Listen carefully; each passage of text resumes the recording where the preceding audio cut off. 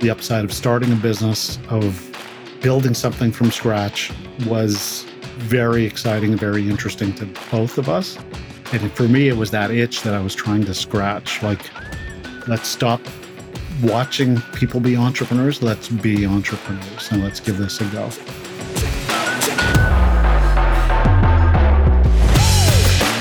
Welcome to In the Thick of It.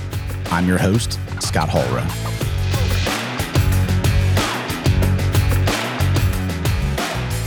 In this episode, I talk with Cameron Hay, co-founder and CEO of Dispatch Integration, a professional services company based in Canada. We actually met at a partner event years ago, so I was really excited when I finally got him to agree to come on the show and share his story. Cameron shares his inspiring journey from growing up on an isolated farm to becoming an entrepreneur after working for tech giant IBM and as the CEO of a medical device company. He talks about the unique dynamics of starting a business with his brother, the importance of values and culture, and his lessons learned from bootstrapping the business. Cameron offers perspective on making tough decisions as a leader and why reframing failure as a learning opportunity is vital for entrepreneurs.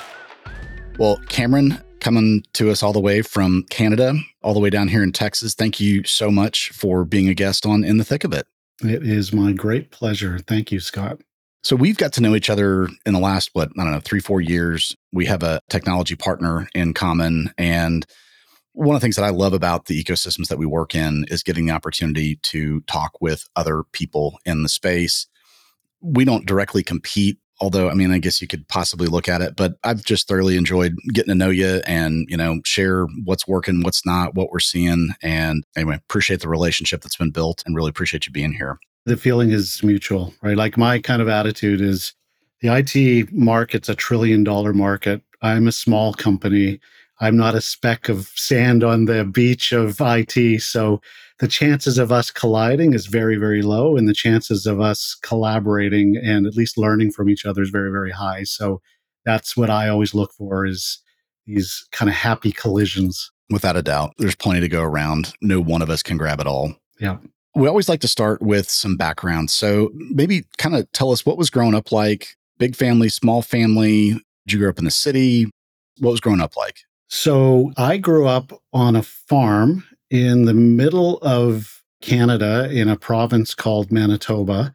It was a homestead farm. So it had been in my family basically since Canada was originally settled in the 1800s. And it was a pretty isolated experience. I think the nearest kid my age was 7 miles away. Wow. And I had an older brother, 2 years older than me, and a younger brother who's 7 years younger than me.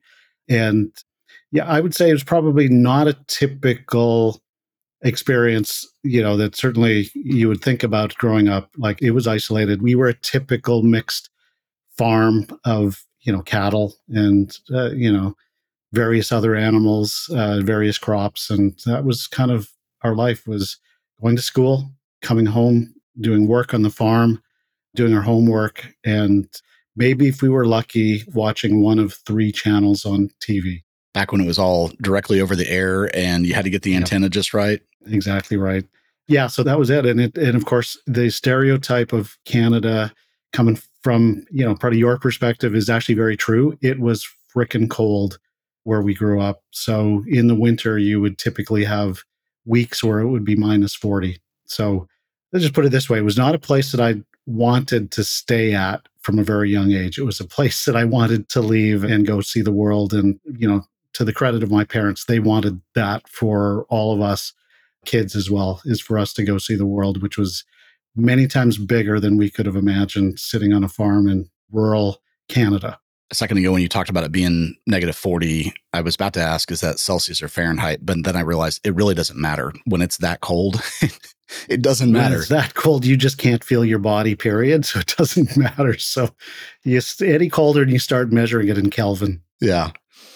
I think you said your parents encouraged you and your brothers to venture out. Is the farm still there? Is it still in the family? So it isn't, actually. So it was one of those heart-wrenching moments. My dad was basically the last farmer in our lineage, because both my brothers moved on and I didn't stay at the farm. So when my father passed away is when we did let that farm go. But it was in our family for generations. And it's certainly something that we take with us in our hearts in terms of our experiences. But yeah, it's no longer part of our family going forward. Imagine that was a hard thing to part with, but maybe a necessary one. Yeah, like everything, it's a chance for renewal, right? It's being a small family farm in the mid 20th century made sense. But we were actually a pretty small farm, right? We had maybe 800 acres, and farms in Canada probably very similar to farms in Texas, which is you can't really be viable unless you have tens of thousands of acres these days. So it wasn't really something that was even a possibility of continuing on and making a business out of it. Yeah. You mentioned that the nearest kid your age was 7 miles away. So you're not riding your bike, 2 blocks away to go play with, friend Tommy. Mm-hmm. What did you guys do for fun? Or was it really just all work? So I would say, honestly, it was a lot of work. So my dad, during the summer months, was basically always working. And so he wasn't around. Like, one of the things you think about is living out in the country is great. You can go fishing, you can go hunting, do all that type of stuff. Well, from basically April to November, my dad was working. So there was no fishing, there was no hunting, there wasn't a lot of stuff, that he could do with us other than, have us help him. And my older brother, very good guy, very different than me.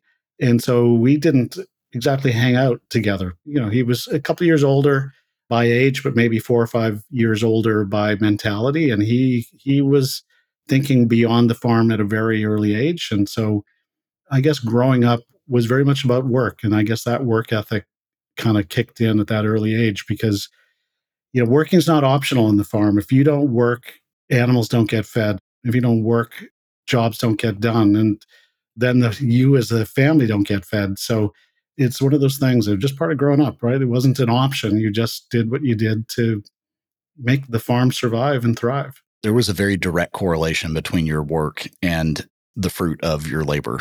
Yeah, exactly. Exactly. And, that's actually one of the things that I talk about with my partner, who's actually is my brother. I'm sure we'll talk about that in a bit. But one of the mentalities we had is one of the things we did is we grew up through a drought period in the 1980s. There wasn't a lot of water.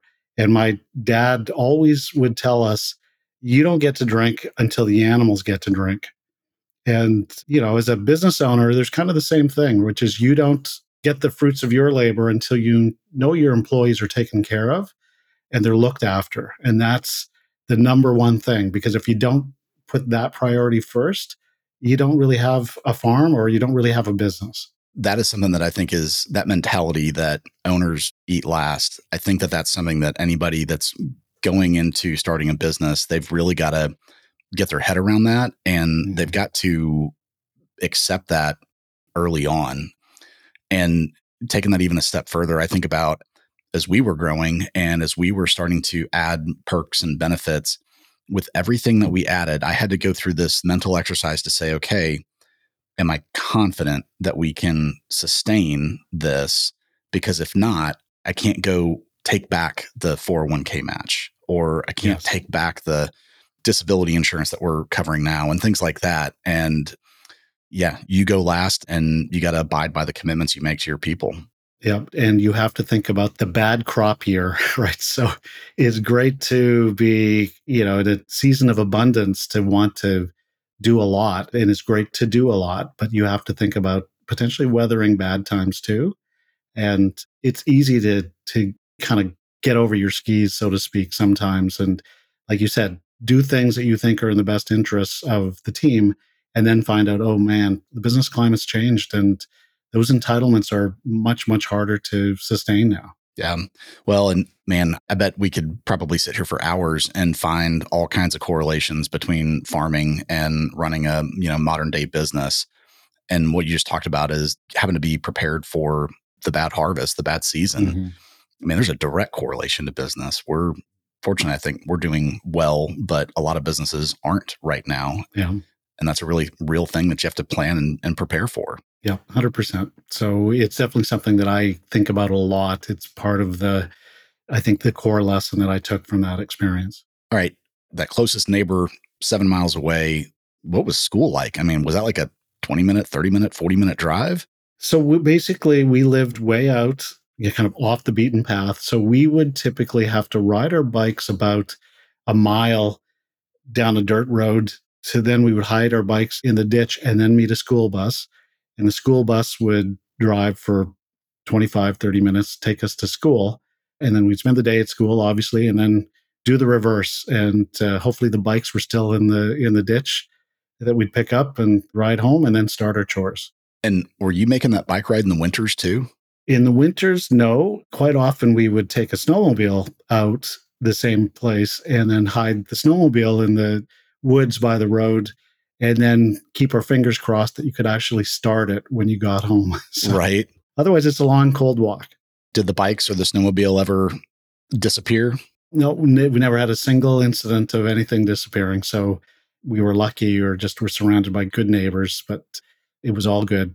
There was always a snowmobile waiting for us in the winter or a bike in the spring and the fall. And pretty much every day we could start that snowmobile. I imagine there had to have been some days where you came back and you might have had a hard time finding it because it was covered in snow.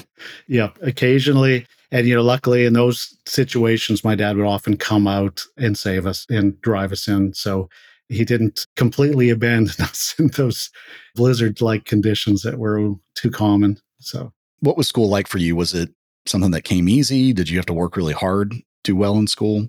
So school did come easy for me. It was actually one of those things that I felt natural in a classroom. I was good at school. I was good in classes and I really enjoyed learning and I appreciated the love of learning. And you can imagine it can be a little boring at a farm, just hanging out by yourself. So school is a way to, first of all, meet people and to meet people your own age. And then secondly, to be exposed to this big world and these big concepts was great for me. I actually really enjoyed my school years.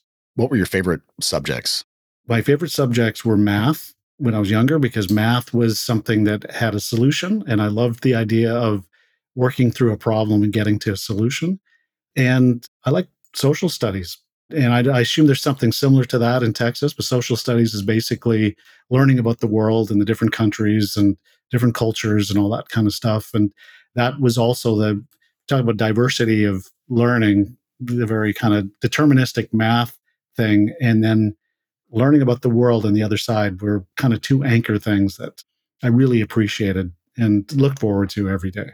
Based on the way you described the work ethic and the amount of work that had to get done on the farm, I suspect I know the answer, but were you able to play sports? Were you, involved in extracurricular activities? Just a little bit. So as you can imagine, everybody in Canada does strap on skates at some point and play hockey. So that was part of our life. It wasn't a huge part simply because I'm relatively small compared to hockey players. So as we got close to teenage years and kids had growth spurts, it was very hard for me to compete against people that were 6'2". I'm 5'8", and you could get hurt playing hockey.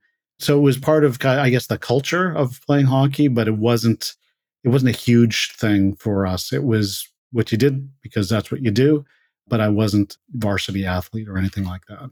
I grew up in the Dallas area, and when I was 13, we moved to Minneapolis. And so I have shoveled snow at -20, -30. I have experienced that. I don't miss it. Mm-hmm. But when we moved, I'd been playing roller hockey as a kid down here in Texas. And my parents said, hey, you can start playing ice hockey.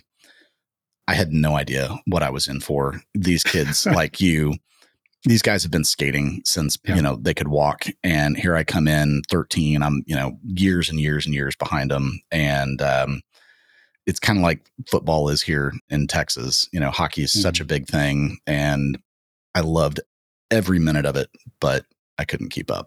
Yeah. And certainly one of the things that's maybe a stereotype that Canadians are nice, that is not true in a hockey rink. Right. So they're rough.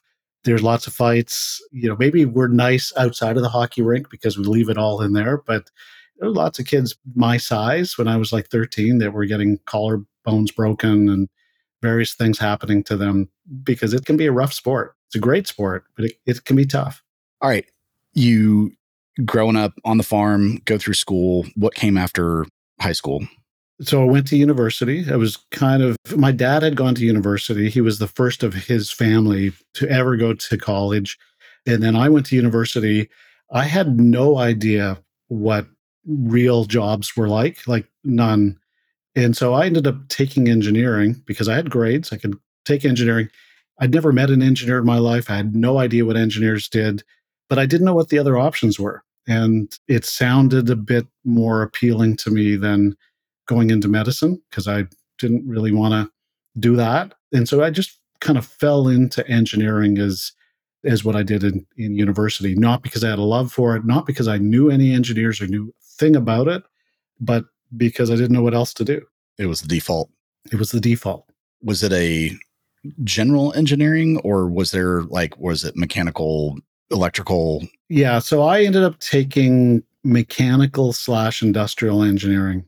And again, not because I knew what a mechanical engineer was, maybe because it was a bit more real worldish than electrical and or computer at that time and just seemed a bit more tangible to me. But yeah, it was mechanical industrial engineering.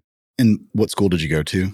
I went to the University of Manitoba, which is, basically a state school, equivalent to a state school in middle of Canada, about 30,000 kids in that school, or adults, I guess, in that school, and maybe about 1,000 people in my engineering class. What was that transition like for you going from, the rural area to you're on a campus with 30,000 people? It was an interesting kind of cultural, I guess, journey. And it's interesting because I do remember distinctly talking to somebody who'd actually, I don't remember where they came from. There was an international student. Maybe they came from the UK or someplace like that. And the conversation was that it was more of a culture shock for me to go the 70 miles from, living on a farm to living in a city in the university than for him to come from London, England to go to Winnipeg to go to university. So he fit in a bit more because he came from a city and I did not. So he might have changed his mind after the first winter because I don't think London gets down to minus 40, but culturally, it was a bit of a leap for me. Yeah. So outside of classes, were you able to get involved or enjoy yourself with extracurriculars, or was it still very much nope, it's school and work and that's it? So first year, I worked at school like crazy, basically because I thought I was going to flunk. I thought for sure there was no way a farm kid with a mediocre education could compete against all these super smart people. And I better buckle down and work really hard and, not let down my parents, my dad, my family for this opportunity to go to university. So first year worked really hard. It turned out that I was top of the class that year. So that was like, okay, these people from the city, they are not orders of magnitude different than I am. That was kind of a big lesson for me. While I didn't necessarily have the best education, I could learn and I could compete. And so that gave the subsequent years at university some more breathing room for me to actually learn what it's like to be a human amongst other humans and develop friendships and, do extracurricular things and meet people and enjoy what being a young person living on their own for the first time was like. But the first year it was all work. And, I look back and I said, that was a mistake. I didn't need to work that hard, but I didn't know I didn't need to work that hard. Did you maintain that top of the class status all the way through? I did, except for third year. I did have a bit of so actually I went blind in third year.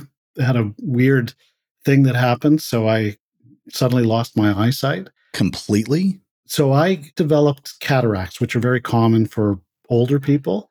Yeah. I developed them as a young person. And by third year, I couldn't see. So I was still in class. I didn't tell anybody I couldn't see, but I'd have to sit at the front of the class and pretend I could see. And even if I was at the front of the class, I couldn't see the chalkboard. And so then at the end of third year, I did go get surgery and had my eyesight restored. So I had a bit of a blip in third year where I was faking it. But then back in fourth year, I had my grades back again. So, well, thinking about kind of your progression coming in think it's safe to say like you didn't have a lot of confidence in your ability to do school, and that caused you to work really hard. But you obviously achieved a lot in that first year. And one of the things that I've seen in a lot of people is once you've had success, it begets more success. It gives you that confidence. It gives you that, hey, I've done this, I can do this again. And it just continues to build on itself. Does that resonate at all? I think it does. Although one thing that I do, like for instance, I tell my kids is don't be one dimensional. So if you measure your worth as a human, as a student, as let's say, for instance, on just getting good grades, you might get those good grades, but that's a one dimensional victory. It's not actually what will drive success in the real world. And it's not, which in my belief, is not what's going to drive happiness. And so being solely focused on good grades and by doing that, forgetting about all the other things that are really important for young people to learn, I think is a mistake. And it's a mistake that I have encouraged my kids not to repeat. So, yeah, I was good and I did get that success, but that didn't mean I felt like I could be successful in other domains. And so I kind of still, to this day, probably have a little bit of imposter syndrome. And some of that drives me to work hard. And some of it's healthy in a little bit of moderation. But overall, if you just focus on one dimension, I think you're ultimately setting yourself up to, I think, be unfulfilled. I completely support that. I think about my college experience and I made okay grades. I was definitely not top of my class, but I made good grades. But I was heavily, heavily involved in things on campus and I had jobs. And so for me, it wasn't just the class. And I probably said this before on the pod, but I learned far more outside of the classroom than I did in the classroom. And that's not to take away from the education, but I developed so much good life experience with being involved in different things that has continued to serve me well to this day. I think that's absolutely critical. And I'd say what I did was not the way I would recommend it. I'd recommend that's a pretty magical time to not yet be fully in the real world and have to pay bills and do all that stuff. So you're still a little bit of a kid. You're not yet a full adult. And what makes you a full adult is a breadth of experience and a breadth of just seeing what life's all about. And if I could redo that part of my life, that's what I would have done. You overcame a pretty big obstacle your third year of school. You go on to finish strong. What came immediately after college? So, to the credit of the good grades, I did get an opportunity to get a good job. So, I got recruited directly out of university to join IBM. This is in the late 1980s when IBM was still the tech company to want to be part of. They'd never done a layoff. There was this big mystique about being an IBMer. And for me to, have the opportunity to become part of that was super exciting for me. So I left fourth year engineering directly into a job at IBM. And that's what took me to Toronto. There's a pretty big IBM presence in Toronto. And I came to Toronto as a mechanical industrial engineer for IBM. And in that role, were you working on more internal facing efforts or were you doing customer facing kinds of things? It was all internal. So as a mechanical industrial engineer, I was responsible for building manufacturing processes. At that time, the manufacturing facility I was in was building memory cards. Massive 4 megabyte memory cards was state of the art stuff back then. So what I was doing was working on robotic systems, vision systems, laying out physical processes for manufacturing, supply chain, all that kind of stuff. Was that exciting and fun working with robots? It was fun working with robots. What actually was more fun for me was working at IBM. Obviously I didn't stay there, but there was a couple of things that really were amazing to me there. One of them was you walked in the first day and they gave you the principles of what it is to be an IBMer. And the first principle that they basically talked to us about was respect for the individual.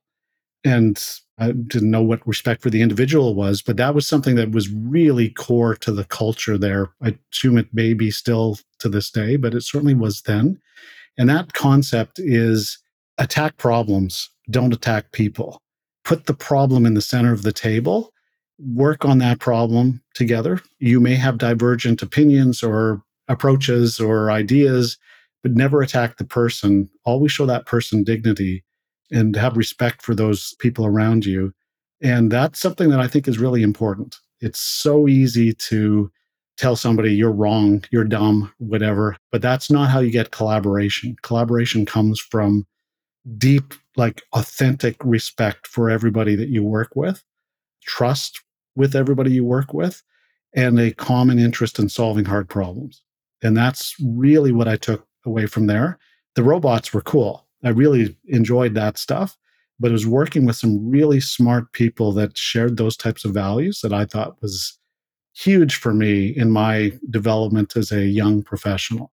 And you said that was late 80s? Yeah, late 80s, early 90s. Yeah, and it was a really, really big deal to work for IBM. That was a huge thing. And, they were still very, very much in their heyday. I had an uncle that worked for IBM his whole career.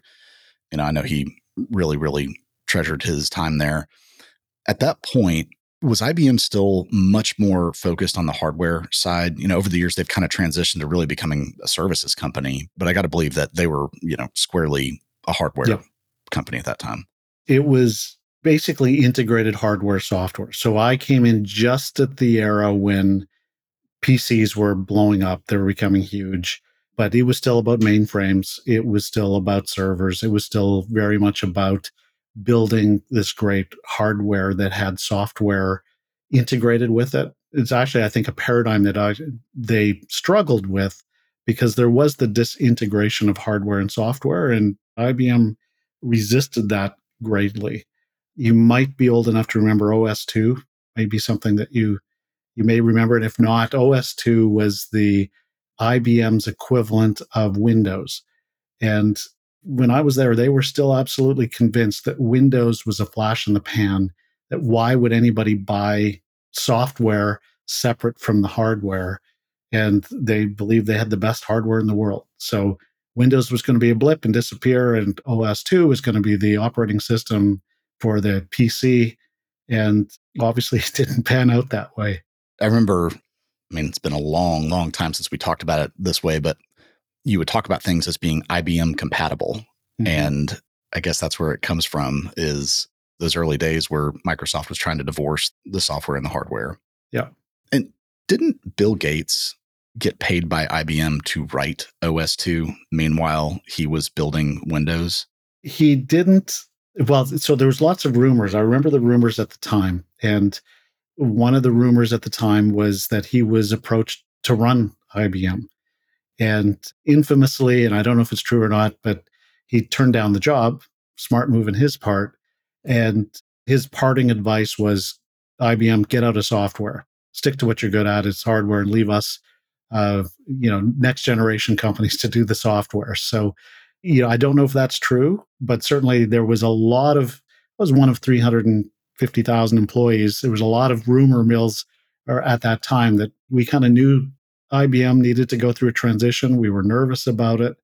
And we were kind of listening to the grapevine very intently, pre-internet. So I don't even know where the grapevine came from, but somehow we all knew about it, that they were looking at, potentially hiring Bill Gates to lead IBM back to its glory days. Interesting. How long did you stay at IBM? I was there for 5 years. And what came next, and what was the impetus to leave? So I really enjoyed my time there. One of the kind of impetuses was, as you talked about, it was just at the tipping point of IBM, not being the big monolithic thing that it had been. And the manufacturing facility that sold or manufactured SIM cards, they got sold to a company called Celestica, actually spun out as a separate entity called Celestica, which was a contract manufacturer. And the PC division was spun out to be Lenovo. Lexmark, was spun out as the printer division. And so that sense of, IBM being the big place to build a career just started to disintegrate for me personally as all these different pieces were spun out.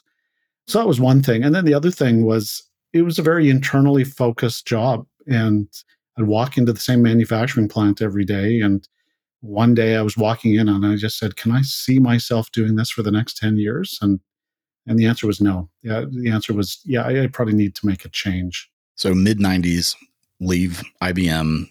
And where did you go next? So one of the interesting things for me as I reflect on it is, even though I grew up in a farm, and it's as in kind of hindsight, I go, that's the epitome of actually a business right down to its essence. At that time, I didn't feel like I knew anything about business. I thought I was a good engineer. I could do my engineering job. I was working in a large company, but that is disconnected entirely from being in business. So the question was, well, how do I learn how to be in business? And again, pre internet, didn't know anything. I guess the idea was I should do an MBA. So that's what I did. I signed up, did to a business school to do an MBA, and left IBM and spent 2 years kind of learning the academic version of what it's like to be a business person.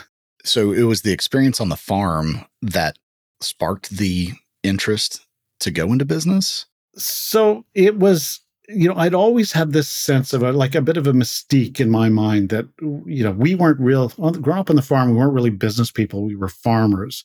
But business people were people that I'd kind of put up on a pedestal as particularly entrepreneurs that had, were creative and basically could build value out of nothing and didn't answer to anybody and were interesting people. And I was like, I really want to be an entrepreneur, but I have no idea how to be an entrepreneur. There's no internet, still didn't know any business people, knew engineers at that point, but no business people. So how do I learn how to be an entrepreneur when I'm still naive to this whole process? And that's where, well, maybe business school teaches you how to be an entrepreneur. I don't know. So I'll go to business school and hopefully they'll teach us all those things, that the magic of what it takes to be an entrepreneur, which of course they didn't do. You said it was a 2-year program. Was this a, full-time student program, or was this a hybrid where you're also working? Yeah, it was a full-time program. Back in those days, that was very common. Still is pretty common, but back in those days, it was common. And the school I went to is probably Canada's best business school. It's a case school that basically does a lot of work with Harvard. So very similar methodology, case studies every day. You read a different case in the morning, you kind of synthesize it, you try to answer what the answer is for the business person and the hypothetical problem in the case, and then next day do it again with a different case. You're married now. Were you married when you started business school? I was married. My wife, God bless her, she was willing to basically uproot her career. She was a pediatric nurse, and she uprooted her career, moved with me to a different city to attend business school, and supported us through that business school 2-year journey. So she basically kept us going as I went to classes. So, one of many commitments that she's made through the years and sacrifices she's made through the years to our marriage and us as a couple and a family. In that time period, would she have said that the sacrifice was worth it? Back then, she probably, I think what she would say is she knew I was unsettled, that I didn't want to be an engineer, that I wanted something more. So she said, yeah, this is probably good to do that. We're still relatively new in our marriage at that point. We'd just been married for a couple of years. So I think she was up for an adventure, and she'd never complained. She looked after us. So she made sure there was a check coming in to feed us. But, she did make a sacrifice. She had a very good career in a very good hospital doing some really good work. And she pushed the reset button on her career to help me take that step and do the MBA. What came after business school? So business school taught me a lot about business, but nothing about business, if you know what I mean. It was probably a lot more theory and not so much hands-on practical application. I'd say it was a lot of corporate, like if you were let's say you were the CEO of a $300 million company and you're in this scenario, what do you do? And you answer that question. And the types of jobs that come out of doing 2 years of that are typically finance jobs. So you go work at a bank, as an investment banker or consulting jobs where you go consult to those large companies and pretend you know what you're doing and help these large companies be successful. And that was what my next step was, as I then joined a management consulting company. And at that point, kind of toured the world, including, moving to Minneapolis for a while, like you mentioned earlier, and helping large companies with business strategy, operation strategy, that type of stuff. What management consulting firm were you with? It was Ernst & Young. So you start on the farm, man, you built this pedigree. I mean, getting to IBM, that's a big thing. And then getting into a top business school and now management consulting at EY, like that's a big, big deal. What did your parents think of that? Surely they were beaming with pride. I think my parents they were proud of all of their kids, and we've all had different journeys. I think the thing they're most proud about is the sense of maintaining values. That the little town I grew up in was called Austin, Manitoba, not Austin, Texas. Town of, this village that was 7 miles away from where our farm was. Maybe 120 people lived in that village. And my dad would always say, never forget the dusty roads of Austin. So no matter where you go, don't forget that. You have to always remember those dusty roads of Austin. So I think as much as he was proud of all of our accomplishments, I think the thing that he was proud about was that we tried to honor where we came from and maintain our values and never forgot what it was like growing up on the farm. As an aside, there is an Austin, Minnesota as well. And I know that because I played in a very, very cold hockey tournament there when I was either 8th or 9th grade. So that's hilarious. There's probably 20 Austins throughout at least the US and at Canada. Least. EY, how long were you there? So I was there for 5 years as well and did a lot of international travel. So what EY exposed me to was doing business overseas. So I spent a lot of time in Thailand and Singapore and Malaysia and UK and Mexico and places like that, which again was this super eye-opening thing for me. Up until then, even, at IBM, I hadn't really traveled anywhere, right? A very internally oriented job, maybe a few trips to various US cities, but had never really done any business outside of North America. And this was like, suddenly I'm on huge trips to, help companies set up manufacturing facilities in Bangkok or helping to consolidate operations in Scotland, that type of thing. So very, very big learning experience for me and appreciating what it's like to work and, to a certain extent, live in these other places, these other parts of the world, and how similar we all are. Taking on these massive projects, was that intimidating at all, or did it just feel natural? Very much intimidating, particularly early on in that experience, because keep in mind, I didn't know anything about business, right? Other than, I was an engineer, or at least I didn't think I knew anything about business. Engineer, a little bit of business school, so a bunch of cases, and then suddenly you're thrown into real world situations where you're dealing with projects that, have hundreds of millions of dollars at stake. So I was intimidated. It was one of those things that I never took lightly. The responsibility was big. But again, I was very lucky to have worked with some great people. So it's not like you go into a place all by yourself. You are surrounded by other great people that know what they're doing, and great opportunity for me to learn. At some point, I guess 5 years in, you said, hey, it's time to get off the road. And did you move back to Canada after EY? Yep. So back in Canada, moved to Toronto. Interestingly, even though I was still, I was doing business as a consultant, I still had this thing that I wasn't an entrepreneur. I wasn't actually a business leader, because a consultant doesn't lead anything. They basically tell other people what to do. And so my next career was joining a medical device company, where I started as a VP of ops and then within about a year became the CEO of that company. What kind of devices did y'all make? Hearing aids. So it was a hearing healthcare company. It was a Canadian-based company that was ultimately sold to a Swiss company. The business that I ran, the company was called Unitron Hearing, which is still a brand. There was about 600 employees there. And that's where, for the first time, I felt like, okay, I'm actually running a business.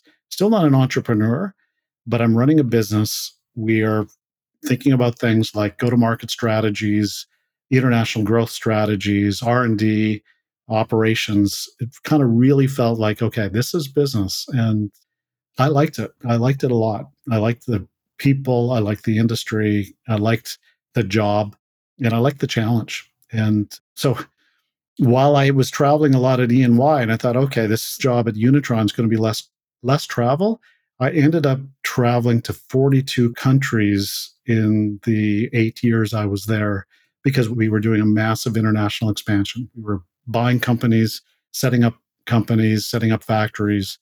So it was even more travel at Unitron than I had at E&Y. Wow. And meanwhile, you've said this a few times, so I want to drill into it. You didn't feel like you were an entrepreneur. Yeah, it was somebody else's company. I was just a hired gun, spending somebody else's money, hopefully making other people money, but it wasn't my thing. So, and that was actually one of the continued driving forces. It was the sense that there's still a persona, there's still this idea of being an entrepreneur and setting your own agenda and building something from nothing, that I still felt there's something more out there for me. So I was at Unitron for 8 years, great years, learned a lot, surrounded by great people. And then I left there and was like, okay, what do I do now? Still very interested in being an entrepreneur, but still actually not 100% sure how to be one, because was running a $200 million business. It's a little different than starting something from scratch. So then I got involved in a tech incubator ecosystem, a bunch of tech companies. There's a city relatively close to Toronto called Waterloo. Infamously, their largest tech company that came out of there was BlackBerry, but it's a pretty large tech hub. And I got involved in the kind of the tech ecosystem there, invested in a few companies, a few entrepreneurs, sat on a few boards. So, got closer to the entrepreneurs. I was working directly with the entrepreneurs, but I still wasn't one. This is just nagging at you. It is. And, I would sit on these boards and I'd look across at these young kids that were entrepreneurs, and they were looking to me for advice. And back to that little sense of imposter syndrome, I'd say to myself, I can give you advice from my experience of running a business, but I cannot give you advice as somebody that's put things on the line the way you're putting things on the line. And so I still had that sense of I'm still not there, not an entrepreneur yet. It's not yet that place I wanted to be. And what led you to Dispatch? Yeah, so I had invested in some companies, was participating in, a lot of board meetings with various companies. And one of the companies I had invested in and was on the board of was a HR tech company. The company was called Tribe HR. Great CEO, great people on that company. It was a successful company that was basically trying to be an HRIS system for small businesses. And as we were growing that business, one of the things that was a very big point of friction for us was integrations with this great product. And we would talk to customers about it, and they'd say, love your product. Does it integrate with this payroll system? Does it integrate with our financial system? Does it integrate with these other systems? And at that point, I didn't really know what the state of the art of integrations were, but it became very clear to me that integrations were a problem and there weren't great solutions to solve those problems. So that was kind of in the back of my mind as I was spending time with this company and helping them out. We ended up selling that company, I'd say probably prematurely, and probably partly because we couldn't solve that integration challenge. It got sold to NetSuite and it was a nice little exit. But I was still, at the back of my mind was, integrations are a problem. I think there's an opportunity here, but I couldn't quite put my finger on that. And what time frame is this? Is this late 2000s, early 2010s? This is actually a little later than that. This is 2013. Okay. Yeah. So kind of taking that little lesson, it was sitting in the back of my mind. And my younger brother, the brother who also grew up on the farm, 7 years younger than me, I'd left the farm when he was only 11 years old. So didn't really know him as an adult. I then moved to 1,500 miles away, only would see him at Christmas, maybe once or twice a year. Just kind of generally knew what he did. He's working in tech, but I didn't know a ton of what he was doing. And as it turns out, we were just hanging around one afternoon, having a beer. I was asking him, okay, Gavin, what do you really do? And he said, oh, I'm in integrations. I build integrations for Workday. And I went, oh, that's Light interesting. bulb. And he had actually been employee number one of another entrepreneurial company that was doing consulting in the Workday ecosystem. And he was an integration expert. And that company ended up getting sold to PwC. He was looking at what to do next. And I said, oh, that's interesting. That problem is something I've seen from a business side. He's seen it because he's built it. Is there something here? Could we do something together? He was very technical. He was actually probably known as one of Canada's best integration experts, particularly in Workday. And that was kind of like, let's give this a go. Let's try this. Let's see if we can make a business out of this. And one of the questions I asked him, because he's younger than me, his kids were younger, he had 3 girls, was what I do know about entrepreneurship is you have to be willing to go through those bad seasons, right? Those bad years. How long can you live without an income? And he said, about 2 weeks, because that's when my mortgage is due. So it's like, okay, that's a criteria that we have to think about here is we can't just start a business and play around for a year and see if we can be successful. We have to hit the ground running. And so the first thing we said is, let's see if we can sell our first contract. If we can sell our first contract, let's incorporate and start our business at that point. And so that's kind of what we did is we went out and talked to a bunch of people, eventually found a big problem that it was actually with a large Canadian retailer that they were looking for help with. And we closed a $60,000 contract prior to us incorporating and setting up the business. So that was our origin story. And that was, for me, one of the biggest ahas. It's not about technology, it's about solving business problems. And it was kind of back to the essence of what it is to be a farmer, right? We have to just do the needful. And that needful was contracts. We need to establish relationships with our customers and we need to feed our families. And that was kind of the ethos that started us and the ethos that we continue with. So your brother was still employed at this point, but didn't really see himself there long term. You had come off your 8 years as a CEO. You sat on boards and were an investor, but it doesn't sound like you had a 9 to 5 kind of a job. Is that a fair statement? Yeah, that is fair. I was doing some independent consulting. I was sitting on board. So I had a bit of luxury of time to think about it and to work on this problem. My younger brother was, he was working. And it is a leap of faith to be an entrepreneur. And it was one of the conversations we had was, is this risky? How risky is it? And, what we concluded was he's very employable. We could try this. If it wasn't successful, he could go get a job. And so there was no failure mode that would be fatal. He wasn't going to lose his house. He wasn't going to, lose his family. He wasn't going to there was nothing going to be catastrophic, but the upside was significant. The upside of starting a business, of building something from scratch was very exciting and very interesting to both of us. And for me, it was that itch that I was trying to scratch. Like, let's stop watching people be entrepreneurs. Let's be entrepreneurs and let's give this a go. I love what you said earlier. You talked about entrepreneurs create value out of nothing. And hearing your story about getting that first contract, like you literally created value out of nothing. You weren't even incorporated, right? We weren't even incorporated. You probably didn't have a business card. We didn't have a business card. We didn't have a logo. When we got that contract, I went onto PowerPoint and I created a logo.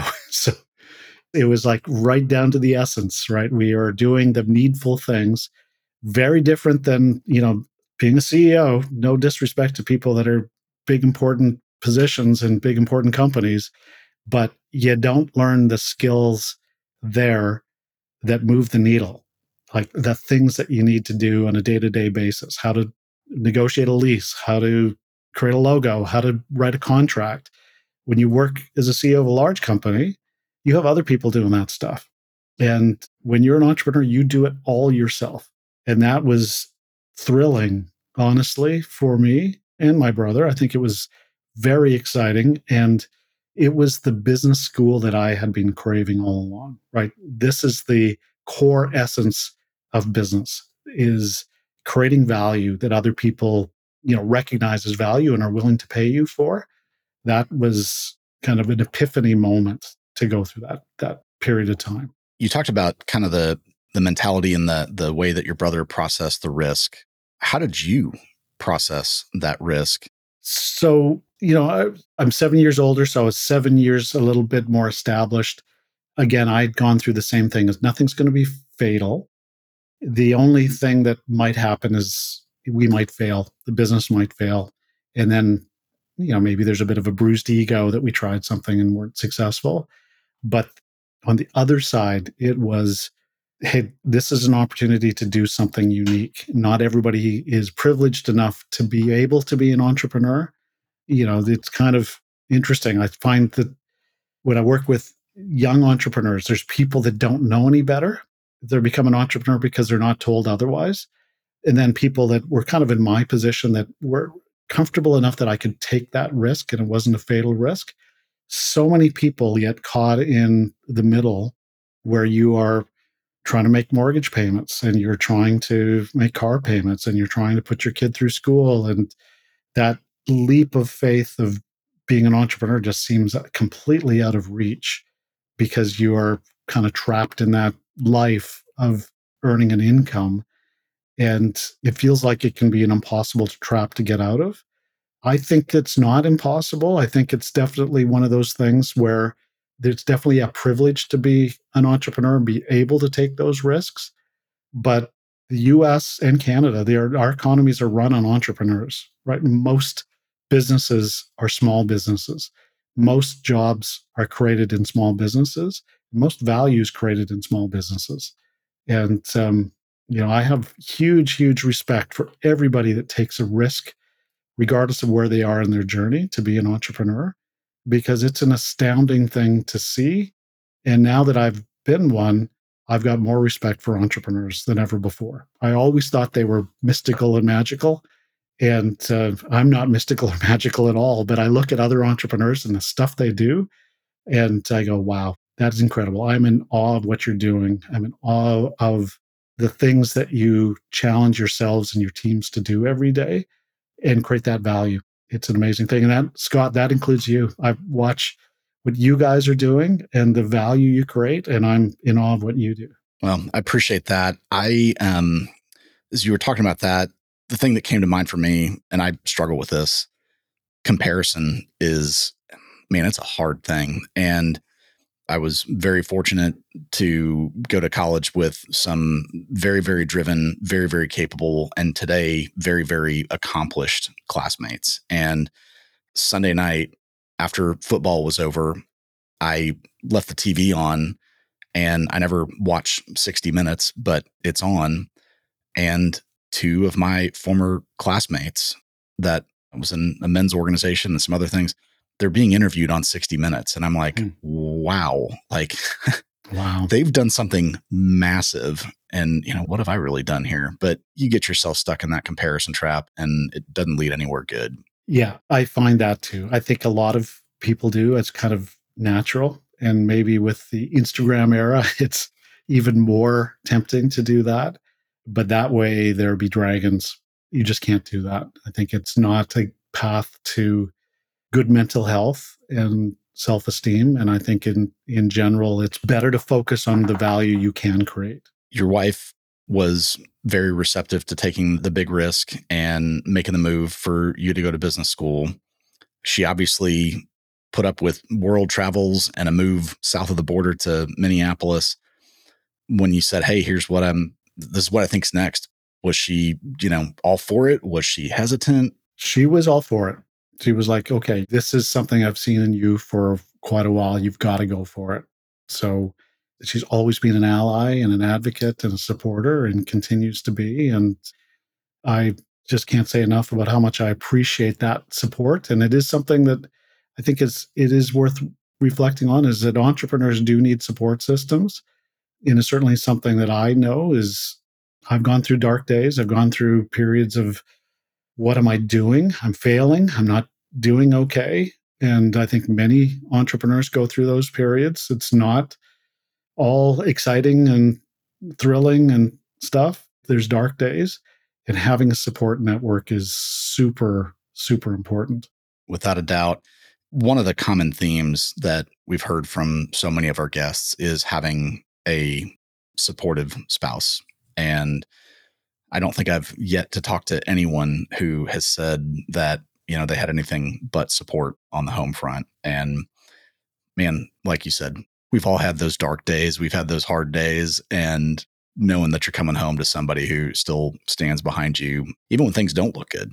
Yeah. And it's, sometimes it's the slap in the head to say, hey, smarten up. It's what you need. It's not all, right. Not all foot rubs and joy. It's sometimes like, hey, get your head out of your new, what, right? And pull up your socks and get back to work. And that's what support looks like.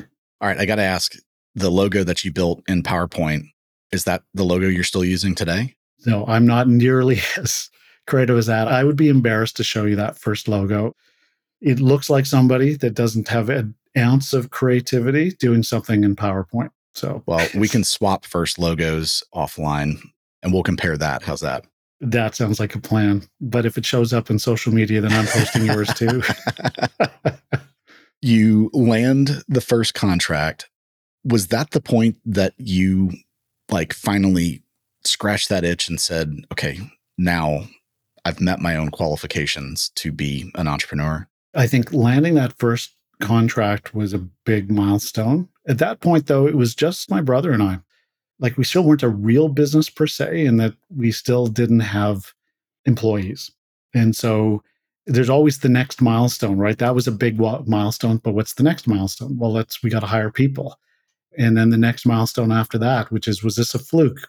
We need to get another contract with another client. Can we do this again? Or was this, what we can say, anybody will buy anything once. And are we selling to the lunatic fringe? Or do we have something that we think is good and resonates with the market? So then it was, getting to the first $1 million of revenue. So, and then it was, how fast can we get to the next $1 million of revenue? And so there's always milestones. There's always something to look forward to. So I would say I still always feel a little unsettled, like the job's not done yet. There's more to do. But it is important to kind of think about those successes and those milestone events, because I tend to not celebrate them hugely. It was like, oh, that was nice. Let's get on to the next thing. So we landed that one contract. Well, that's nice, but we got to win a second one. We got to win a third one and still drive forward. Something you said just triggered a thought, and you were talking about, was it a fluke? Now we got to go get the next one and the next one, and we got to hit that next milestone. And I have felt that so many times myself. I recently watched a docuseries on Netflix called Swamp Kings, and they profile the Florida Gators college football team in the early 2000s. And Urban Meyer, the head coach, as soon as he won a championship, he didn't celebrate it. His first thing was, okay, he's literally on the phone with recruits and didn't get to, soak in that moment. He got on the phone with recruits because it was, okay, now I got to do it again. Yeah. And that's a double-edged sword, in my opinion. That drive is great, but at the same time, you need to be able to celebrate your victories and drink it in, enjoy that moment. Yep, I agree. I think that's something I don't do as well as I should, celebrate the victories, because I'm always paranoid. Well, that was a fluke. We got to do it again. But pausing and going, hell yeah, we did it, is great. And it's something I have to remind myself to do more of. When you got that first contract and you started talking through the milestones, did you have to hire people right away to fulfill that first contract, or were you and your brother able to do the work, just the two of you? We hired our first employee within, I think, a month and a half of winning that first contract. So it was pretty quick. And luckily, my brother had a network of people that he trusted, he knew would be able to do the work. So we were able to get those first hires pretty quickly without a lot of worry that did we mishire? Did we get the wrong person? The hires actually became harder later on when we'd exhausted that network of people we knew and we actually had to hire from the broader market. But early on that we were lucky that we had people that were willing to join us, were great, did great work. And yeah, so really just within a couple of months, we had our first employee. You said that that first employee was there to help you get the work done. And it sounds like the next several employees were. At what point, or maybe a different question is, have you brought in people that are more internal focused that aren't doing the customer work? Do you have some kind of internal infrastructure support kind of roles today? So we do. And it was one of the things I think, again, if I could do it over again, I would have done differently. But I was very, very focused on revenue generating roles right from the get go. So hiring consultants basically is what we do, hiring developers and consultants to do the work. And I kept doing, like, for instance, I did the books myself and, did our own web page and everything for years.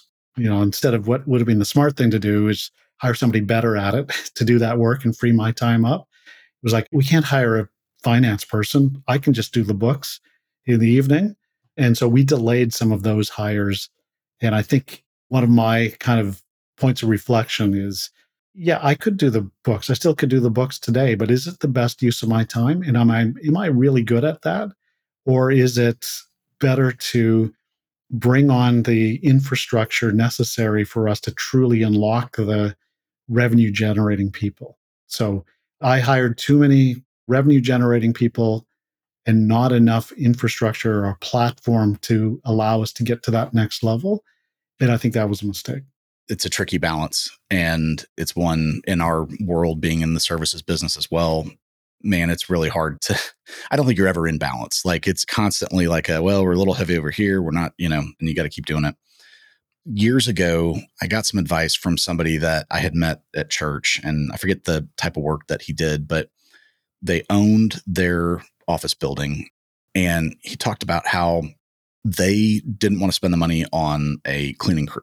Mm-hmm. So he and his wife would go through, every couple nights, and they would clean the bathrooms and vacuum and dust and do all that kind of stuff on their own. And he said, I developed a realization at some point that if I don't think I'm going to be doing this thing a year from now, it's time for me to hire for that today. Mm-hmm. Right. And it didn't hit me immediately how good of advice that is.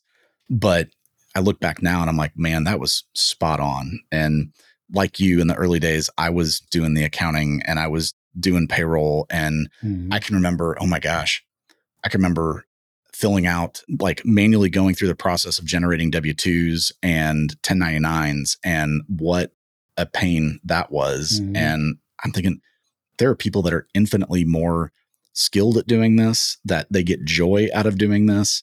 This not only is not joyful for me, but it's keeping me from doing other higher value activities and getting to the point where you just say, okay, I'm going to go do this. I'm going to hand this off to somebody else. I think it's another milestone. It's another achievement for an entrepreneur. I agree. Like I look at it as that it's great that I did it because I've basically touched every business process you can touch within a business. I can do it, right? I know I can do it. I know what the work is. And if I'd never done payroll, it would have been a hypothetical thing. It just magically happens. Payroll happens.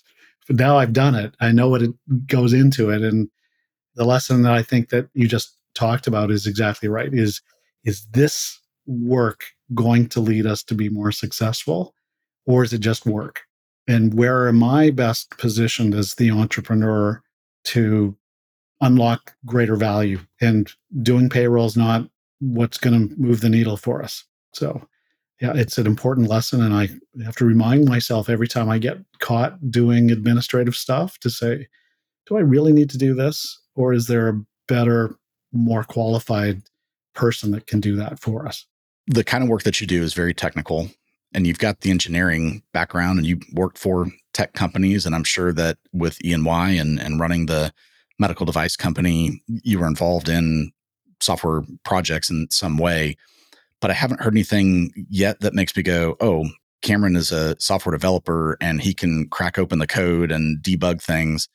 Is that a fair statement? You haven't really been on the technical side of things? Yeah, that's absolutely true. As a student, I remember doing some projects in Fortran, which for the young people out there, that was an early language that many of us had to learn. It's long since dead, but no, I'm not a developer. So what I would say though is I do understand business process, and the work we do is, I think similar to the work you do, which is ultimately to improve business processes through automation and integrations. And so I can understand how a business process works, and I can understand how to optimize a business process, which is basically a translation needed for the developers to know what to develop. Because sometimes you have great developers that can do both. They understand business process and they can understand how to code. More often or not, you've got people that are really great developers, but they may struggle with understanding what a business person says when they're trying to articulate how their business works or how it could work. And so, I often get involved, even though I don't do the development, get involved in helping define what that future state business process is, which can give the developers a target to go after. That makes a lot of sense. Maybe expanding on that, you and your brother as co-owners, co-founders, how have you guys divided responsibilities among you? So he is very technical. So my title is CEO. His title is president and CTO. So he defines the technical roadmap that we take, the technologies we use. He defines what quality looks like from a developer's point of view. He's actually remarkably good at understanding business process as well. So he's one of those people that can do both, but he's got that additional ability to really dig into the code. And occasionally I will catch him, just like I might do payroll, I will catch him at 11 o'clock at night writing some code that somebody else could do, but he loves it so much that he will do it. And that means we're very complementary. So I trust him explicitly when it comes to all the deep technical stuff. And he trusts me from a business point of view. And I think it's because that Venn diagram meshes in that way it does that we rarely have any conflict. So that's the next thing I wanted to get into.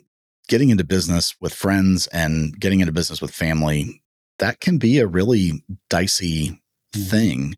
And, you talked about growing up thousands of miles away from your brother. He was 11 years old when you left home. You kind of knew what he did, but not really. It sounds like that familiarity may not have been there like some other families. Did that help you in your ability to work together? Yeah, I think it did. So, you're right about the whole family thing. Like I remember sitting on another board. It was another medical device company, and it was a husband-wife deal. And I remember kind of telling both of them, this is a problem. I don't think how this, you're going to have a hard time raising money. How do you handle conflict? How do you avoid this being, business problem doesn't end up a problem at home? So it's definitely right to be concerned about some of these things. And we were pretty transparent right at the early days about this type of concern.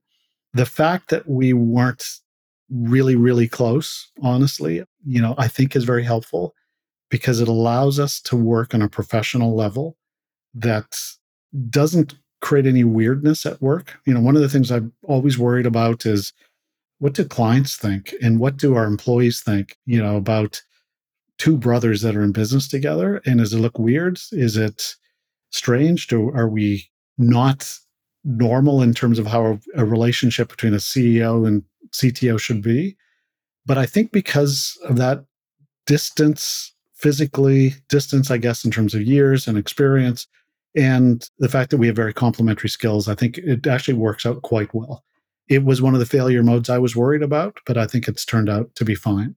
All right. Complementary skill sets. What other advice would you give to somebody who is considering doing business with friends or family? So I think going through we actually use this term in our consulting as well. We call it FMEA, failure modes and effects analysis. And we do that when we write code. We say, okay, what could go wrong? What are the failure modes? What's the impact if that failure happens? And therefore, how do we improve it? That FMEA, that failure modes process, I highly recommend people go through that in a business relationship early on. It's what Gavin and I did early on is what are the things that could go wrong in our relationship and how are we going to address those? So what if it turns out that we're not compatible, that he doesn't like working with me? What do we do? How do we put that in our shareholder agreement so that there is a fair kind of ability to disconnect without destroying the business? How do we resolve conflict? How do we ensure that our spouses are on the same page? Because it is relevant as an entrepreneur that you can't just disconnect your home life and your work life. So we tried very early on to have those potential scenarios articulated and understood and role played, and basically said, yeah, we think we understand what we would do here. I think it always came back to that essence of regardless of what happens in the business, we're going to be family. And we're not going to let the business undermine that. That is foundational. And so there will be nothing that happens in the business that will destroy our relationship as brothers. And setting that tone right at the start and setting it explicitly and doing frequent check ins and making sure that we are communicating actively, I think has been very helpful for us. Sounds like you've done a really good job planning for and navigating conflict.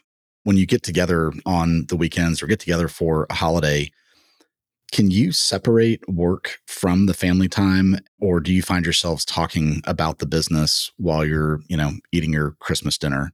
It's very hard to separate completely.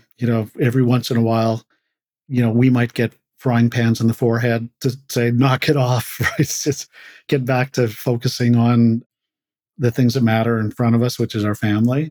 But it is honestly hard to not talk about business because it's where we spend so much of our time, because we live in different cities that are, over 1,000 miles apart. We don't get as much face-to-face time as we would crave, running a business. So when we get that face-to-face time, it's really valuable to spend it on business.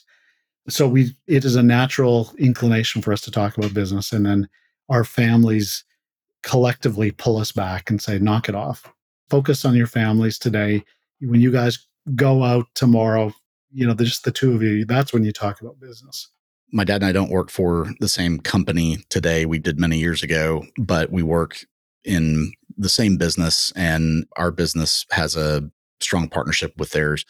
And I've had many of those, kicks under the table at a meal, like, hey, knock it off, time to change topics and include some other people in this conversation. Yes.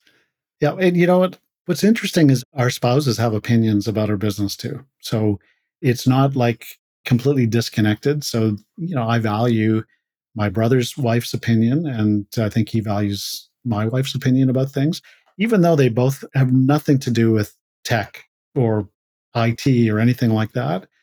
Sometimes it's as simple as, we've got an issue with an employee. What should we do? And it's remarkably insightful, some of the things that our spouses will say. And it's just, maybe a factor of we're too close to it. And they'll say, well, have you thought about XYZ? I was just going to say, sometimes when you're that close to it, there's an emotional attachment to the situation, and having somebody that is completely unemotional about it speaking into the situation can be really helpful. Yeah. I find myself talking with other business owners and going through situations like that. And for me, it's so easy to say, oh yeah, well, just do this, dummy. Yeah. But when they give me the advice back, I have a really hard time taking it because, but you don't understand this. And here's this dynamic, but we need that objective third party. What have been some of the hardest moments of this journey? So we've talked a lot about the success and the good times, but it hasn't all been success. And one of the things that's happened, interestingly, we grew a lot through the pandemic. We had some really strong years. And I think it's, maybe a function of during the pandemic, a lot of companies doubled down on their tech stack and did a lot of good work that we had a privilege of being part of. And then what we found in 2023 actually is there was a pullback. Interest rates, inflation, lots of different factors in play has actually slowed the business down.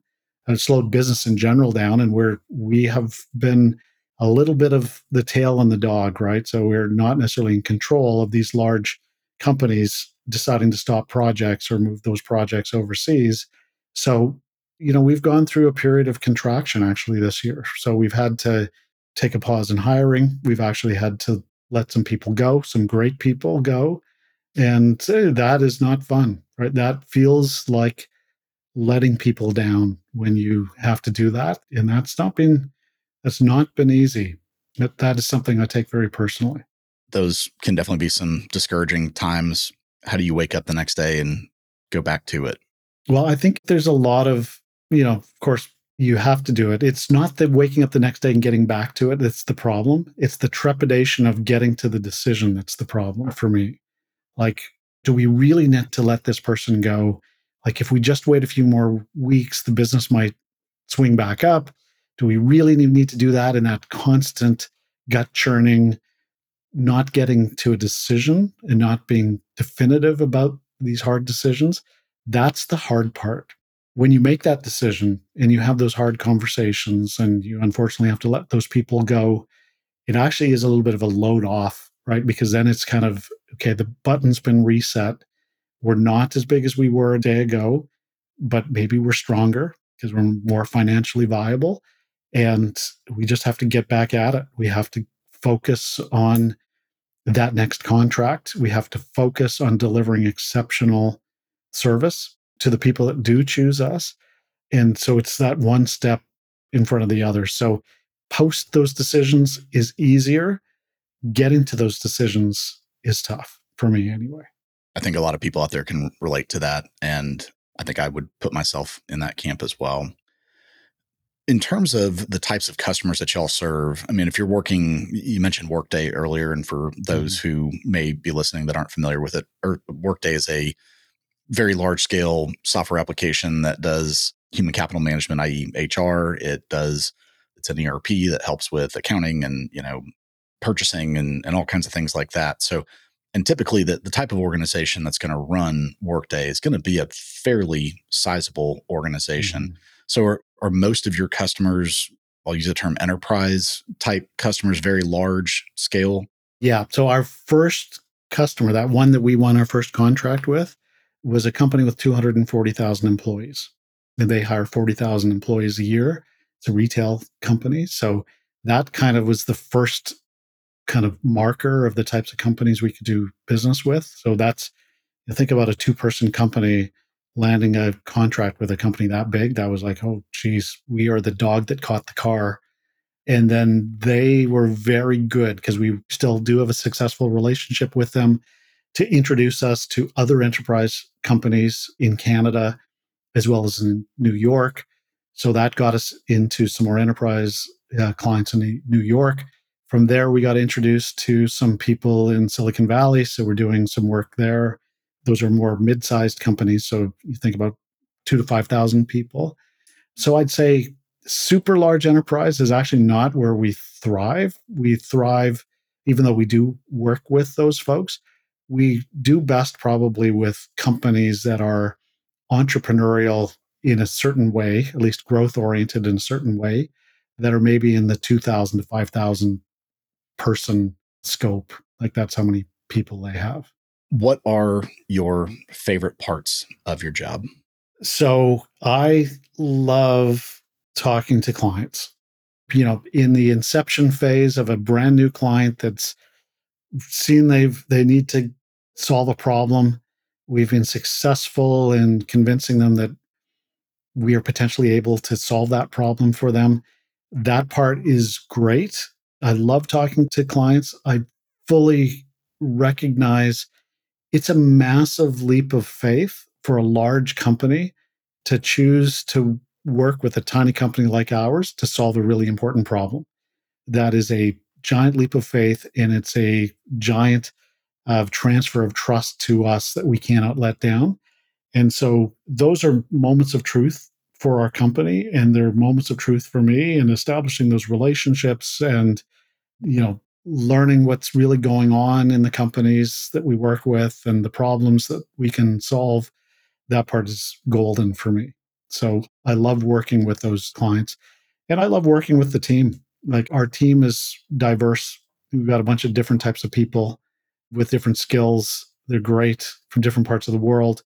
And they are always adding new perspectives on things and how to solve a problem and things that were way beyond my ability to comprehend, like a technical solution to a hard problem. I might be able to identify the problem. I'm not equipped to actually figure out what the solution is. So seeing those moments of truth and being participating in working sessions with them as the aha moment materializes and how we can solve those problems is also absolutely fantastic. And on the flip side, what are the parts of the job that you really don't enjoy? So there are occasions, like every services company, where there is a cultural mismatch between who you are as a company and the culture of the company we're working with. One of the things that we tried to set up early on, which is, hey, we're running our own business. We should be able to choose the types of people we work with, which includes employees, of course, but also includes our clients. And generally, they're great. Like we have an amazing client portfolio. But once in a while, there is a mismatch. There's an expectation that somehow we can't meet, or their culture is different. And, I remember last year we were working with a client and they were a client that loved to yell at their own employees and loved to yell at us. So that was just their culture. They were run by fear. And that was not cool. Like I cannot abide our employees getting yelled at or belittled, or back to that thing I mentioned about IBM of Respect for not the being individual. demonstrated respect for the individual. And so there's been some really hard conversations where we've effectively had to fire some clients or said goodbye to clients, which really means saying goodbye to some revenue. But that's pretty foundational, right? Like if a bad client relationship can undermine your culture, and I know, Scott, this culture is really important to you, it's really important to us. And given services businesses often spend so much time with their clients, if there's a mismatch or if there's a toxic culture with your clients, it can really hurt your ability to grow a culture that's healthy and unlocks the best out of your people. And so that's the part that I dislike the most is seeing a cultural mismatch that you didn't recognize at the early stage of selling a deal and then seeing it be manifested and not being able to solve that problem and having to separate those relationships. Not a fun thing to do. Thinking about earlier, talking about what you kind of viewed an entrepreneur to be, I'm not going to get it right. And this is probably too extreme of a statement, but I think you said something to the effect of, you don't have to answer to anybody else. You get to be the ultimate decision maker. And hearing you talk about firing a customer, like that's one of those things that you get to do. You're empowered. You don't have to go to the board and say, hey, this is a lot of revenue, but our people can't handle it. You just get to do it. And so I imagine that, as unpleasant as it is, that's another kind of punctuation point on I am an entrepreneur now. Yeah, I think you're right. I think the learning I have is you never are truly not accountable to anybody. Like I feel every day I'm accountable to our team. I have to do right by them, certainly accountable to our clients. So this idea that you're, bulletproof is not true. And I feel like I'm in service to our employees and to our clients. But a part of that is saying no to some things, and the kind of the buck stops here for better or worse, right? It can be stressful. Sometimes you kind of wish it was somebody else's decision, right? Whether it's having to make a downsizing decision or having to let go of a client, you wish somebody else would make that decision. And then you go, but no, it is my decision. That's what I got into this for, is that degree of freedom. And I'm going to make those tough calls. Yeah. And making a call like that, I think it speaks volumes to your team that we value you more than we value the revenue. And obviously, you have to be very careful about that. But I think it sends a very good message to your people that they're not just paid workers. Yeah. Shut up and do your job. It's we value you and we want to create an environment where you can thrive. Yeah. Like we compete in the market to sell our services, but we also compete in the market for employees, for our team. And our team every day, they could go get another job. They're all very talented, just like your team. They could go work somewhere else. So every day they're choosing to stay with us. And we got to give them a reason to stay. We got to give them a reason to say they can build a career that they can be proud of working at Dispatch, working with people that they enjoy working with and can grow with and feel mentored by and can mentor. That's super important. And small businesses don't thrive unless you can attract great people and keep great people. And that's a responsibility and an opportunity, I think, that us as entrepreneurs need to embrace. What's been the biggest surprise along the way? Well, I haven't bought my 100-foot yacht yet. So surprised about that. So I want an invite for the christening when you do. Yeah. It's not the question you asked, but some people go into entrepreneurship because they want to get rich. I would say we didn't go into entrepreneurship to get rich. We went into entrepreneurship to create value. Obviously generating wealth is part of creating value. That is obviously silly to say that's not something we think about on occasion, but it's not about the 100-foot yacht. It's about being proud at the end of the day when we do move on, when we do retire, to say, yeah, we've done something important and interesting and moved the needle. We've applied a lever to the world and we've moved in an inch.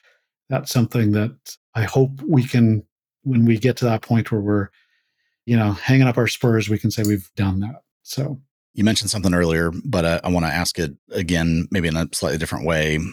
If you were going back and starting this all over, what else might you do different? So one of the interesting things that I'd continue to think about is we've entirely bootstrapped our business. We bootstrapped it with, I put in $5,000. My brother put in $5,000. Everything else we've created from that initial investment. And every once in a while I do go, if we'd put in, like we've got outside investors, if we put in more money, if we go get outside investment today, what would that mean for us? Would we grow faster? Would we be more successful? Would we be better? We've chosen not to do that, partly because of the control idea that when you bring in outside money, you're now bringing somebody else to the table that has potentially different interests. But it's something that I wonder about, if we should have or should we take outside investment to scale. And our choice to date has been bootstrap this thing. Like, let's see what we can do from nothing or basically nothing. But it's something that I think about a lot. We've interviewed founders who have taken money either in debt or in, taken on investors. And we've also talked to tons who, like yourself, have bootstrapped and were in that same category. But it's interesting. It has come up multiple times. I've begun to wonder, should I do this? We can grow faster. But man, that's a hard thing to give up that control, because you're absolutely right. When you bring somebody else in that owns a piece of it, it can definitely change the dynamic. Yeah. One of the early experiences I had on a board was a VC-backed company. Their first investment, it was a partnership of 3 friends. They got $1 million from a VC to build a business. They got the check, and then the VC, who is now part of the board, said, okay, so I like you and I like you, but I don't like you. So you're gone. So even though he wasn't in charge, he was in charge. And then a year later, they were going for the next round. It was the first round was pre-seed, second round was pre-series A, series A. And the VC said, okay, I'll put this next round in, but I still like you, but I don't like you. You're gone. And so to think that outside money doesn't impact how you run your business, in my experience, is not true. And that's one of the things I've been very cautious about, is that an outside investor can change the fundamental nature and culture and direction and strategy of your business. So think hard whether you want that money, and think hard about where should that money come from. I think about, we talked earlier about your parents and, were they proud of you for all these things you'd accomplished? And you said, I think they're more proud of the fact that we clung to the values that we were brought up with. And you talked about your very first day at IBM and, respect for the individual. That was clearly a core value. I think you're a very principled person. You are very centered around your values. And I think it's important to weigh big decisions like that against your values before you proceed with something that could have a meaningful impact on the organization. Yeah, I think values are like the world is moving so fast. Like it's impossible to keep up with anything. So you do need touch points. You need kind of, lighthouses or things to hang on to. And for us, it's a sense of values, I'd say. And I think that's, in terms of entrepreneurs, I would, if you haven't thought about them explicitly, everybody has values. Sometimes you just haven't explicitly articulated what they are. I do think it's a good exercise to go through. What are the things that you think are really important, that are your touchstones, that are your lighthouses, that can help guide you to make decisions, right? And you're going to have to own those decisions, whether they're right or wrong. But at least if they're consistent with your values, you can sleep at night. You said it just a second ago, the world is moving so fast. What's next for Cameron? What's next for Dispatch?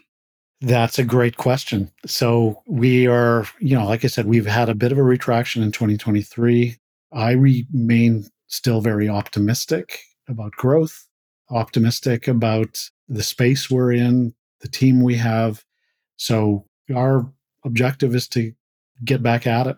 After this call, I'll be getting back at talking to some customers and winning those next contracts. And that is, I think, we're just going to get back into the field and play the game. So we're looking actually at opening an office in Europe. So we're starting to think about expansion a little bit, but in a very kind of cautious way. Every decision we make is not going to be a fatal decision if it's wrong. But yeah, we're going to get back at it. We're going to focus on growth, focus on value, and having some fun along the way. You got to have fun along the way. Absolutely. Is there anything that we didn't get into that you hoped, any wisdom, any advice that you'd want to share? I'm usually somebody that listens to wisdom. I don't know if I have a ton of wisdom myself to offer, but what I can say is I respect everybody that is an entrepreneur or thinking about an entrepreneur. I think one of the things that I struggle myself with, but I think it's important, framing, the language is important, is the idea of failure, the word failure. You have to take the energy out of that word. There is a ton of learning through doing something and finding out it doesn't work. It's not the same as failure. And we have had way too many failures since we started to count.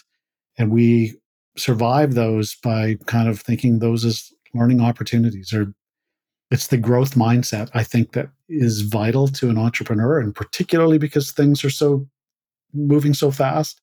If you don't have a growth mindset, you're going to struggle, I think. And if you don't have a relationship with the word failure that's a healthy relationship, you're going to have a hard time. So I would highly encourage people to think about reframing what failure is in terms of opportunities to learn, and thinking about what a growth mindset is. A growth mindset means being comfortable not knowing the answers, but being comfortable that we can learn. And if you have those two things, I think those are two really important ingredients to being a great entrepreneur. Cheers to that. Cameron, thank you so much for spending time with us today. It has been my pleasure. And Scott, I look forward to seeing you again in person very soon. And yeah, what you're doing here is great. I love it. I think this is a great forum for voices of entrepreneurship that don't often get heard. And I want to applaud you for this podcast and what you do for all of the entrepreneurs across a whole array of different types of businesses and missions and areas of focus. So well done, and keep at it.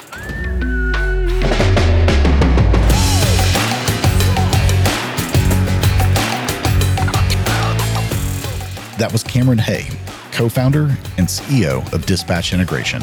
To learn more, visit dispatchintegration.com. If you or a founder you know would like to be a guest on In the Thick of It, email us at intro@founderstory.us.